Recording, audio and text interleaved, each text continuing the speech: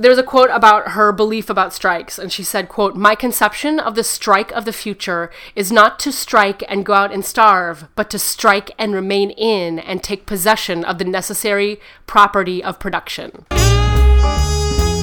One of her most famous articles is entitled Two Tramps. What she advocated was, quote, propaganda by the deed, which was this philosophy that said that only violent direct action or the threat of such action will ultimately win the demands of the workers. And she was considered extremely dangerous. There's like some official documentation much later in the 1920s that described Lucy as, quote, more dangerous than 1,000 rioters.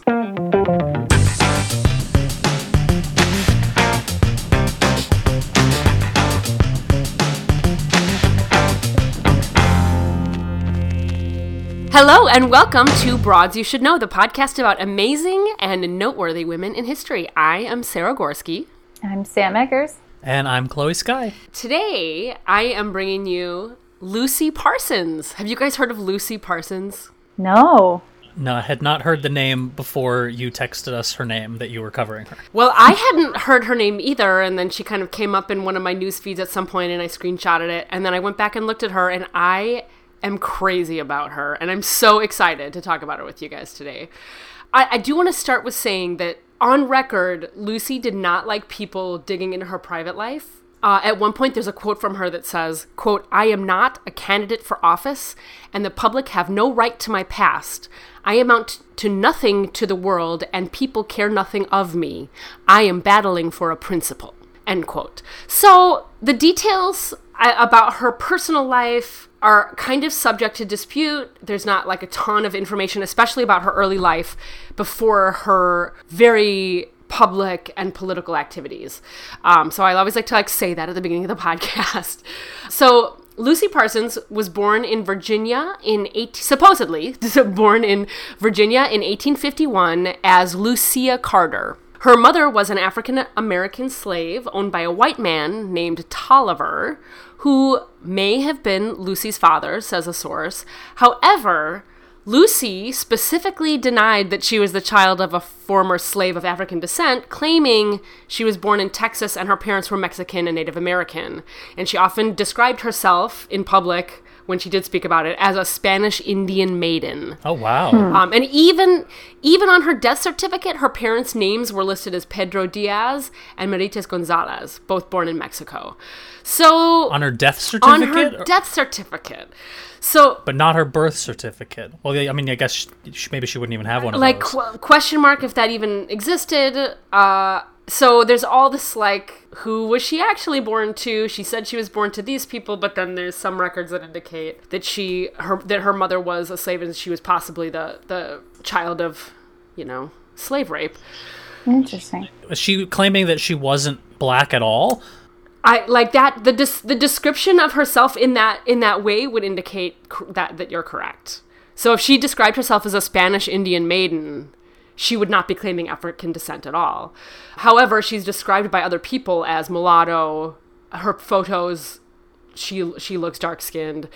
And we'll find out in a second, but her and her husband suffered from a lot of discrimination because it was an interracial marriage. So I think she's generically known as a black woman, but then didn't describe herself that way, which I find very interesting. But because there's not more details about it, I just kind of can't even speculate as to why or what the truth behind all that is. But isn't that interesting? Mm-hmm. Right. Yeah. That sounds almost like the OJ complex of I'm not black. I don't want to be considered black. I understand the way black people are discriminated against and are second-class citizens, and I don't want to be associated with that. Yeah. Mm-hmm. Yeah, I don't know. Not to compare her to O.J. Simpson. In no other way do they have similarities. She was born in Virginia, and then in 1863, Tolliver, the slave master, relocated to Waco, Texas, and brought his slaves, which included Lucia's mother and Lucia. In that version of the story, in the other version of the story, I don't know what the alternate way she got to Texas was. So supposedly when she's in Texas, she works as a seamstress and a cook for different white families. And she lived with, or possibly was even married to, a former slave named Oliver Gathing. And she also apparently at that time had an infant which died at birth. But there's not any solid records on that. She never really spoke to that. This is all kind of still speculation. Then in 1871, she marries Albert Parsons. Is that a familiar name to either of you? Mm-mm. No. All right. Then you're going to find out more about him, too. He is also a very loud person in American history. So Albert is a former Confederate soldier, but who's like since done like this total 180 and become an absolute advocate for black rights, and he falls in love with Lucia and they get married. He had been like working really diligently on registering black voters, and he was shot in the leg because of it, and he was threatened with lynching. And when he married Lucy, they were like, we gotta get out of here because our lives are threatened because of our interracial marriage. So they're like, let's get out of here, and they go to Chicago.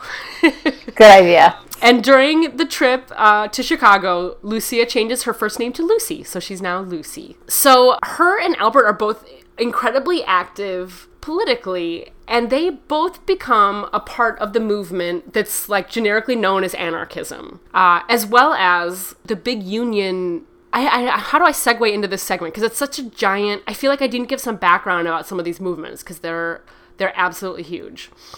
Was there actual policy anarchy, or that's just like how white people said it was? Well, there was the Labor Party, which is kind of what they were a part of, and there were different divisions in it, and anarchists were one of the divisions. So I'll try to kind of go through and explain, and I'll encourage everybody, including listeners, that, you know, if you hear something that's interesting, look it up, because it is a huge part of American history that I think mostly was never taught, even though it's super relevant to a lot of things, and especially relevant right now in this time when we're kind of re-examining the top 1% and who makes the rules and who benefits from the rules, and slave labor not getting paid much for what you're working.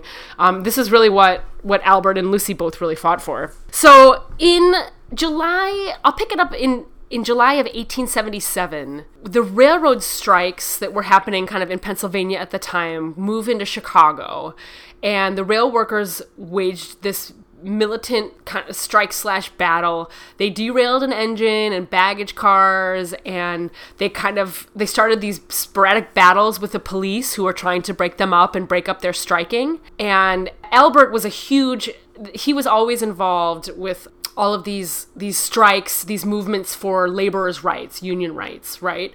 And so as this railroad strike is heating up, Albert speaks to crowds of up to 25,000 people. And he promoted peaceful ways of negotiating, and the speaking that he did in the public appearances brought him really to the forefront of the anarchist movement in Chicago at this time. However, his bosses weren't a fan. He was a writer at the Times, but when he started to speak out loud and head up some of these movements, he was fired from his job at the Times, and he was blacklisted in the Chicago printing trade. So basically, he wasn't allowed to write anymore. And so Lucy opens a dress shop to support their family, and her friend Lizzie Holmes, who also in some sources was referred to as Lizzie Swank, I didn't dig further into that, they started hosting meetings for the International Ladies Garment Workers Union, the ILGWU, and they were leading marches of seamstresses in Chicago. And Lucy, they also ended up having kids, her and Albert, so she's juggling her family, the kids, and all this political work, which is becoming kind of more and more heated as all of these labor movements are really starting to pick up some steam. In 1883, Lucy and Albert helped found the International Working People's Association, the IWPA. And Lucy begins to write. She'd already been writing, but she begins to write for a bunch of publications supported by the IWPA, including The Socialist and The Alarm, which was an anarchist weekly published by the IWPA. And she really, in all her articles, she lambasted these bosses who were paying their workers substandard wages. One of her most famous articles is entitled Two Tramps. And what she advocated was, quote, propaganda by the deed, which was this philosophy that said that only violent direct action or the threat of such action will ultimately win the demands of the workers. And she was considered extremely dangerous. More dangerous than her husband, because she was super outspoken on her beliefs and on the rights of the poor.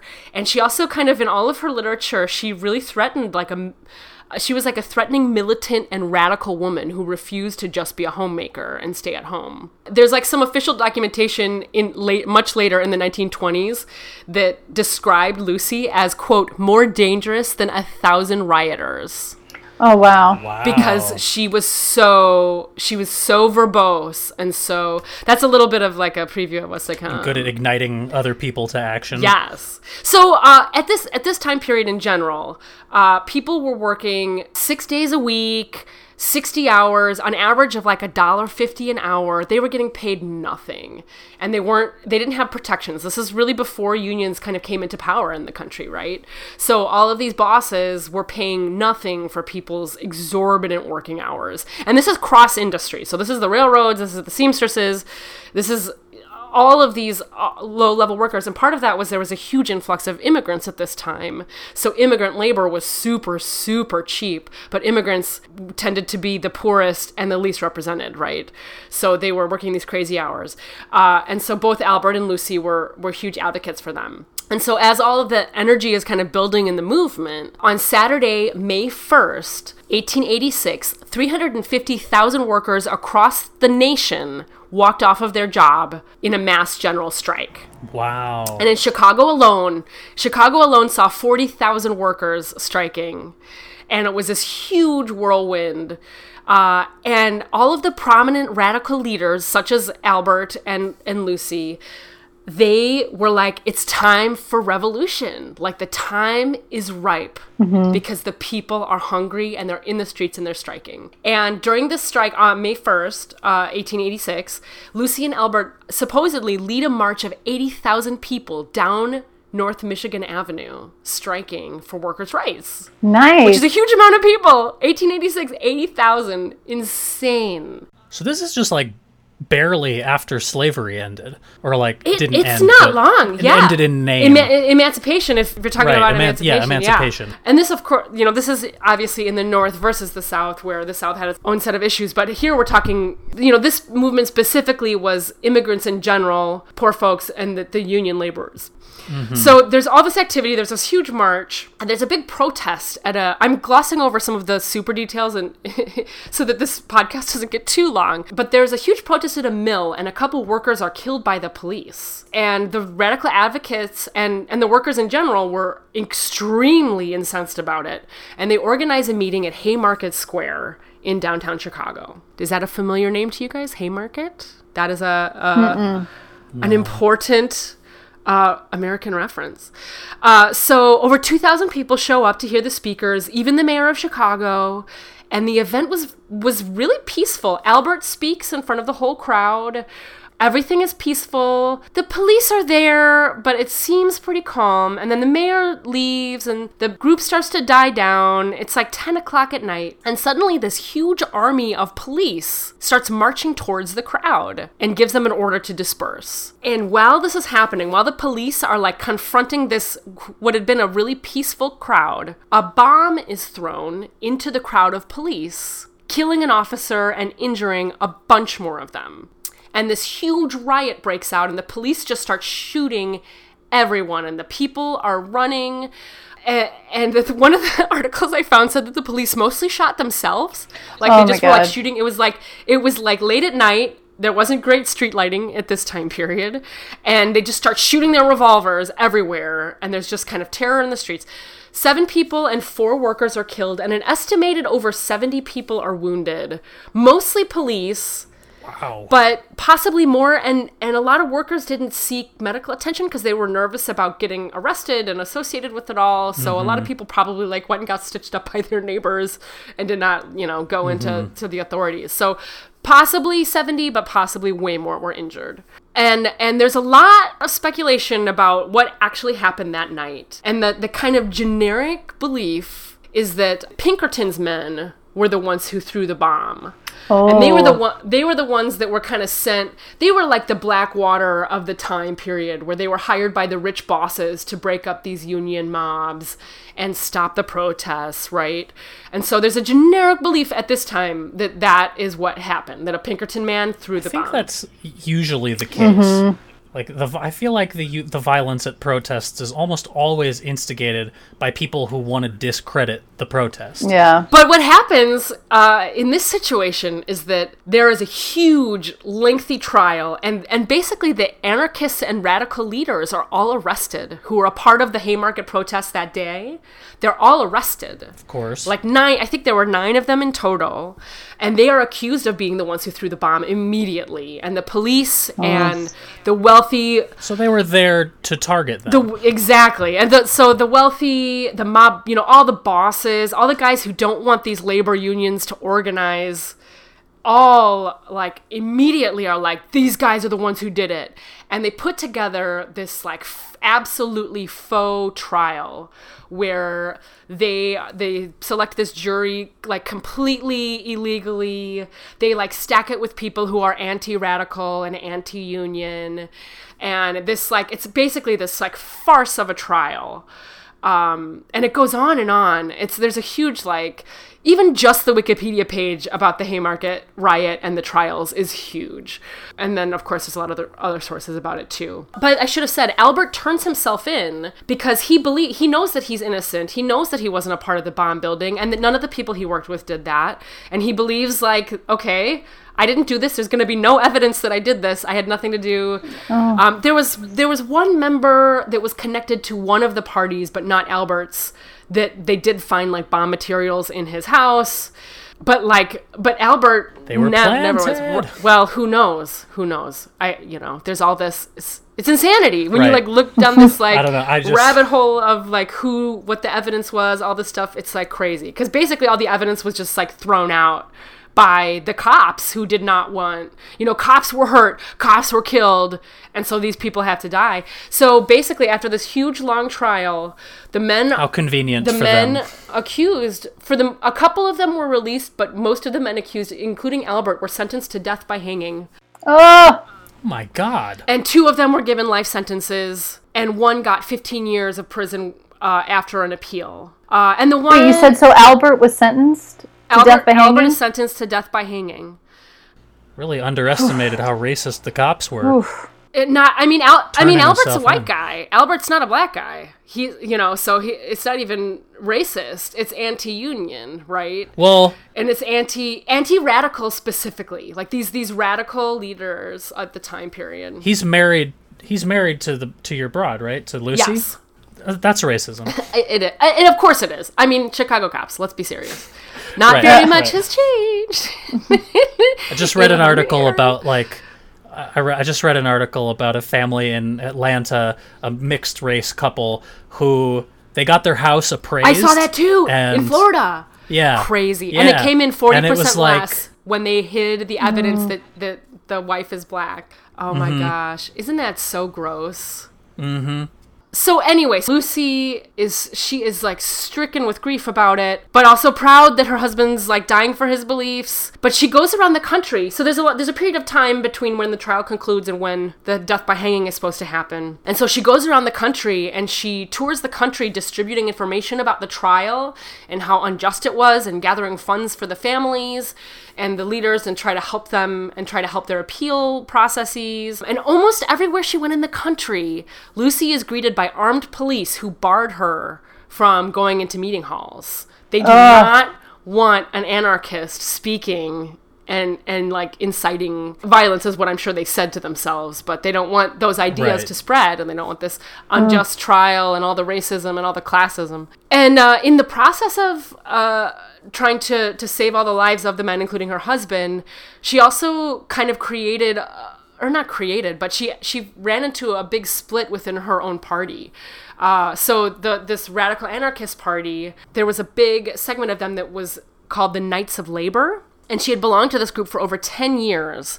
But the Knights of Labor took a stand against the Haymarket activists. And the leader of the Knights of Labor, I guess the summary version of it is that he believed in passiveness and a passive approach to the labor struggle, and he opposed striking. And so he did not want that trend to continue. So he stood against the defendants in the Haymarket trial. And he believed That doesn't sound like somebody who wants change. and he believed that like the government should make an example of them. So Lucy's like, what the fuck? So she's got this huge split. Sounds like a double agent to me. So these labor movements have such fascinating organization. Like, as you read about these, I think I say this like every single podcast now. I had no idea how splintered some organizations were. And sometimes we learn this like overview of them, but that we don't know that there were so many dissenting voices, you know, amongst them. Even with like, even with Ella Jo Baker being against Martin Luther King, and like there's all these divisions within. It's so complicated in almost every case. It's like never a unified voice. It's very interesting. So anyway, so she had a break kind of with the Knights of Labor, who were like one of the big portions of the anarchist movement. But all of her speaking and all of her money raising did not sway the Illinois courts, and the governor of Illinois was under a lot of pressure to execute the men, and 4 of them were executed, including Albert, on November 11th, 1887. Oh, man. Jeez. Lucy brought her 2 kids with Albert to see their father one last time, but at the gate of the prison, she was arrested along with her kids, taken to jail, forced to strip, left naked with her children in a cold cell until the hanging of her husband was over. What? So the kids... They couldn't even see him the one last time. Oh, Like, arrested her and prevented her from seeing him one last time. oh my fucking God, that's evil. horrible. When she was finally released, she vowed to continue to fight injustice, even though her husband had been killed, and she feared the same for herself. Oh, man. Whew.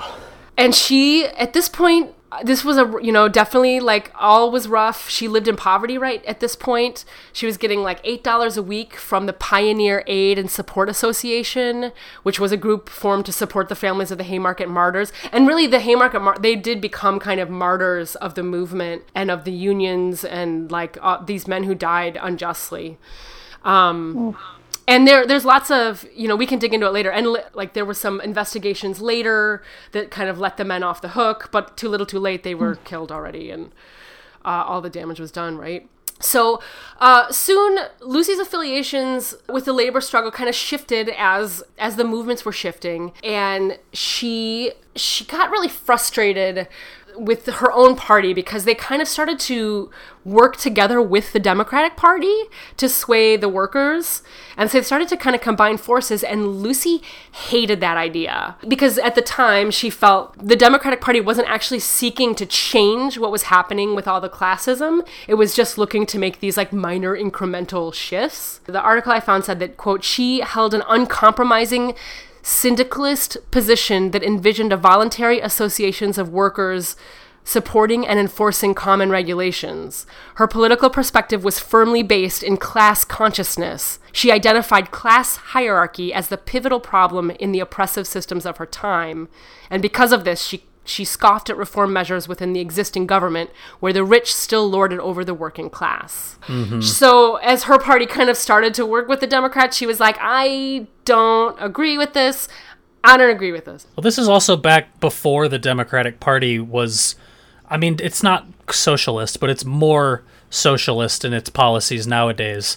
Back then, it was basically the Republican Party. Yeah. Not exactly. Well, and there was another party, the Labor Party. And basically, the Labor Party was kind of like falling into the Democratic Party a bit at this time, right? Mm-hmm. I think I understand that correctly. I'm sorry to anybody who understands politics much more than I do. Yeah, I don't think it was super long after this that the parties kind of merged. Yeah, I think so too. But she didn't want she wanted the Labor Party to continue on its own path and to do its own thing and to fight for this like full. She wanted the overhaul. She wanted the revolution, right? I think she was right. I think it probably should have been that. Yeah, it's a little disheartening to hear. To hear that quote from her of what she was after and feel like that's what we want today.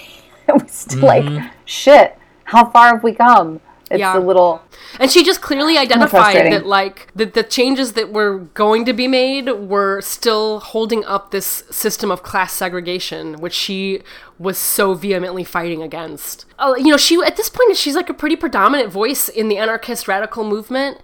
She goes over to London, and she speaks to the Socialist League of England, and that's in 1888, so 2 years after her husband died, or actually 1 year. The city, like, continuously tries to thwart her speaking events, and they fine her for selling copies of her pamphlet Anarchism. She felt her free speech was constantly in struggle and in violation of her free speech, that she felt like her voice was continually blocked out. There was a ruling in 1889 that anarchists also have the right to free speech, but despite that, she felt like she always was fighting to have her voice be allowed to be heard at all.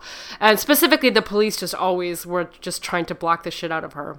She was invited to write for the French anarchist journal Le Temps Nouveau. I don't speak French, but that sounded pretty good. And then around 1890, unionism there were a bunch of defeats that kind of happened in the union fight, including the scaling of the industrial workplace. And there are all these new parameters put in. But Lucy kind of tried to focus on the international movement more than the local movement at this point. With her good old friend Lizzie Holmes in 1891, she starts editing Freedom, a revolutionary anarchist communist monthly magazine. And she's still proclaiming the labor struggles of 1892. She talks about the Carnegie steel mills in Pennsylvania, the silver mines in Coeur d'Alene, Idaho. And she keeps kind of trying to stoke the fire of revolution, that revolution's coming, in her literature, just on a more international level than local. And worker conditions are getting worse for the railroads. In 1894, the Pullman workers go on strike in Chicago, led by Eugene Debs. But President Cleveland kind of crushes that. And for Lucy, it was just like, she was still like super stoked that the strike even happened, and she still felt like the revolution was coming, and she still was like holding the flame, right? The flame of the revolution. I do want to say, this is like a side note, I don't know if you guys are familiar with Emma Goldman at all. Do you guys know Emma Goldman? Yes, I was just thinking about her. So there's like a huge note in Wikipedia and all the other sources about her conflicts with Emma Goldman. Oh. Because they technically were both part of the anarchist movement, right? Mm-hmm. But her and Emma really rubbed noses. It's interesting, like, I'm trying to try to say it without judgment, but apparently Emma Goldman had this kind of very generic view of anarchism. And for whatever reasons, she also tied free love in with the anarchy movement. And Emma Goldman did. So a lot of her speaking was also like very sexually charged, and like this huge proponent of free love and the right to love who you want, man or woman or whoever, and this, however many partners you want, this free love movement. Lucy was like, what the fuck, dude? Focus on the people and focus on the classism. So Lucy's anarchism was like much more specific about the workers on the front lines. And whereas Emma's was like much more vague and very non-specific to the actual workers that Lucy was representing. I think that seems to typically be a complaint that people of color have against white activists. Oh, isn't that? It's like you seem like you want to help, but you're misguided in what you think the problem is. I mean, this is like another classic example of like the white feminists ignoring all the struggles of everyone else except for their own weird desires. Although this isn't feminism, this is anarchism, which, so slightly different story, but like the actual same roots. In 1908, Emma was lecturing in Chicago, and all of the newspaper headlines read that every popular anarchist had been present, with the single exception of Lucy Parsons, with whom Emma Goldman is not on the best of terms. Wow. Wow. And Emma was like, fuck you, Lucy, for not coming to my speech. And she was pissed about it. So Lucy, in the course of all these things, had published a book, The Famous Speeches of the Haymarket Martyrs, which was her non-fictional first-hand recounting of all the Haymarket Martyrs' final speeches in court. And Emma was like, fuck you, Lucy, for not coming to my speech. So as payback, she endorses a different book called The Bomb, which was a fictional account of the Haymarket Affair. So she doesn't endorse Lucy's book. She endorses a fake version of the account. Lucy, they like go back and forth. Emma accused Lucy of writing the cape of her husband's martyrdom, which is like could you say anything colder to somebody who like, and Emma notoriously was a showboat. She loved being the center stage and having all the attention. And because of all of her discourse about sex and free love, she really went after, like Lucy went after the kind of the free love part of the movement. And Emma jumped all over Lucy's article about it, and she said in her reply article, quote, "The success of the meeting was unfortunately weakened by Lucy Parsons, who, instead of condemning the unjustified Comstock attacks and arrest of anarchists, took a stand against the editor of the Firebrand magazine because he tolerated articles about free love." Dang. And then Lucy responded to this attack. Okay. But Lucy, to her credit, Lucy responds to this attack with, quote, "The line will be drawn sharply at personalities, as we know these enlighten no one and do infinitely more harm than good," end quote. And I'm like, fuck yeah, Lucy. Lucy's like, "No, Emma, I don't want any of this bullshit. I want none of your bullshit." Shutting it down. In Emma's autobiography, she barely mentions Lucy except for the presence of Miss Lucy Parsons, the widow of our martyred Albert Parsons, at a labor convention.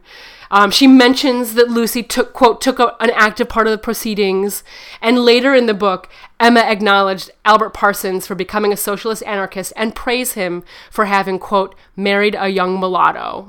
Oh. And that is all she says about Lucy Parsons, this other giant of the movement. It's like Emma Goldman was like, "Oh man, cold as ice." Wow. I didn't know I didn't like Emma Goldman till I was reading this historical recounting, and now I really don't like her. It's so strange because I'm just thinking, one, I guess what I knew of Emma Goldman, I'd never heard any of the free love stuff before. Like, I'd never heard that mentioned in her. Also, I didn't realize she was a leader of the anarchist movement. Like, I always heard of her as being, like she was a, pro-union.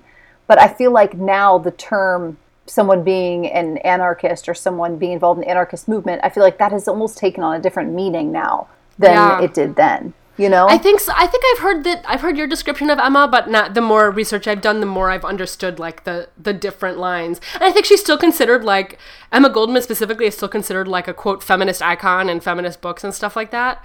But I think she very specifically, like, the anarchist movement is a very specific movement at this point in time in history.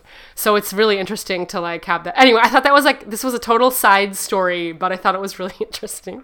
No, it's so interesting that, like, we've never heard of Lucy Parsons. Because I feel like a lot of people have heard of Emma Goldman, but how many people have heard of Lucy Parsons? But Emma Goldman was, like, this showboat who, like, made sure that she was the center. So that's why I think she got all this publicity, right? So interesting. True. And Lucy Parsons was so actively like, don't, it's not about me, it's about the movement. Exactly. Well, back to Lucy's story. Enough about Emma fucking Goldman. Get out of here. So in 1907 and 1908, there's these huge economic crashes, and Lucy starts organizing more against hunger and unemployment. In San Francisco, her and the IWW take over the unemployment committee, and they try to pressure the state to begin a public works project. San Francisco like would not acknowledge the committee. As a result, there was a march of 10,000 people, and the march was basically unemployed women. In January of 1915, Lucy leads a really successful hunger demonstration in Chicago, and her success with those demonstrations kind of pushed these other organizations, the American Federation of Labor, the Socialist Party, and Jane Addams' Hull House, to participate in a bigger hunger demonstration on February 12th of the same year, so the next month. And 2 weeks after the big demonstration, the government starts planning for a decentralization of hunger and employment policy. So they were able to kind of like make that policy more localized with all of their marching, which I find really encouraging. Nice. When you see progress happen because of the marches. It's very encouraging. Mm-hmm. Lucy, in general, there's a quote about her belief about strikes, and she said, quote, "My conception of the strike of the future is not to strike and go out and starve, but to strike and remain in and take possession of the necessary property of production." So she kind of was like this like forebearer of the sit-down strikes, later in the US, and workers' factory takeovers in Argentina and other places around the world. Like, she kind of carried that torch and lit that torch for all those other movements. And then in 1925, she starts working with the newly formed Communist Party. She doesn't officially join the Communist Party till 1939, but she started working with them. And I think she kind of started to align with their kind of their revolution and class consciousness of their movement, since anarchism had kind of died down a little. There was a little bit of conflict in the sources about whether or not she officially joined the Communist Party or not, because the Communist Party didn't acknowledge that she was a party member when she died, which is, I think, something they usually did. But some of the sources I found said that she did join the party, so big question mark. And during this period of time, Lucy also works with the Coalition for International Labor Defense, which is a Communist Party group. And this was a group that helped aid the Scottsboro 8 and Angelo Herndon cases. So these are the cases where black men were accused of crimes and were, like they were given the death penalty, but they were totally innocent. I don't feel like we have time to go into all those either, but look them up. The Scottsboro 8 is one of those big stories. It's like the Central Park 5 before Central Park 5. So it works hard for all those justice cases. And then I think we're just like, I feel like I hit all the major things that she did. She continues to get out there. Through her 80s, she's still giving speeches in Chicago's Bughouse Square. Supposedly, her speeches inspired Studs Terkel. And even with her eyesight failing, she kept fighting against oppression. Her last major appearance is when she spoke at the International Harvester in February of 1941. And then, on March 7th, 1942, at the age of 91, she is killed in an accidental fire in her house in Avondale in Chicago. Oh. Her lover... Are we sure it was an accident? That's what I was thinking. None of my sources questioned that stuff. But we still have... Was she a smoker in bed? Is she one of those? I don't know. But she probably wasn't. She was too smart for that, probably. Her lover, George Markstall, he also died the next day from wounds he received trying to save her from the fire. Oh, that's heartbreaking. She was 91. P.S. She was 91. She wasn't like that might have been... That might have been an accident. Like sometimes when people are older, she might. It's not always a conspiracy. It's not always. But I will say this: so her friend Irving Abrams, upon hearing about the fire, he comes to rescue Lucy's personal library of 1,500 books about sex, socialism, and anarchy, and he finds that all her books were mysteriously stolen, along with all of her personal papers. Oh. It turned out that the FBI had confiscated all of the books and papers, but authorities would not admit it. So it doesn't sound like an accident. That's starting to sound like it wasn't an accident. She struggled against freedom of speech her whole life. And then even in her death, her papers were taken away. She is buried... Because when was that? What year was that? She died in 1942. That's totally yeah. She's Come buried, on. That's like she's buried near her right husband. around the time that they were going after everybody. We gotta erase this scourge in our great American country. What? The FBI and the Chicago police. Fuck you guys. Like, if it was an accident and then they managed to show up immediately and take all of her documents before anyone could get there. Yeah, it's pretty impressive. It's shady as fuck. It's shady as fuck. Let me tell you, it's shady as fuck. Fucking America. Shit. Fucking America. She's buried by her husband. There's a Haymarket Martyrs Monument in Forest Park, Illinois, and she is buried there with him. I want to close the segment about her with this quote from her, because I just think it's great. From an article she wrote titled, "I Am an Anarchist." I am an anarchist.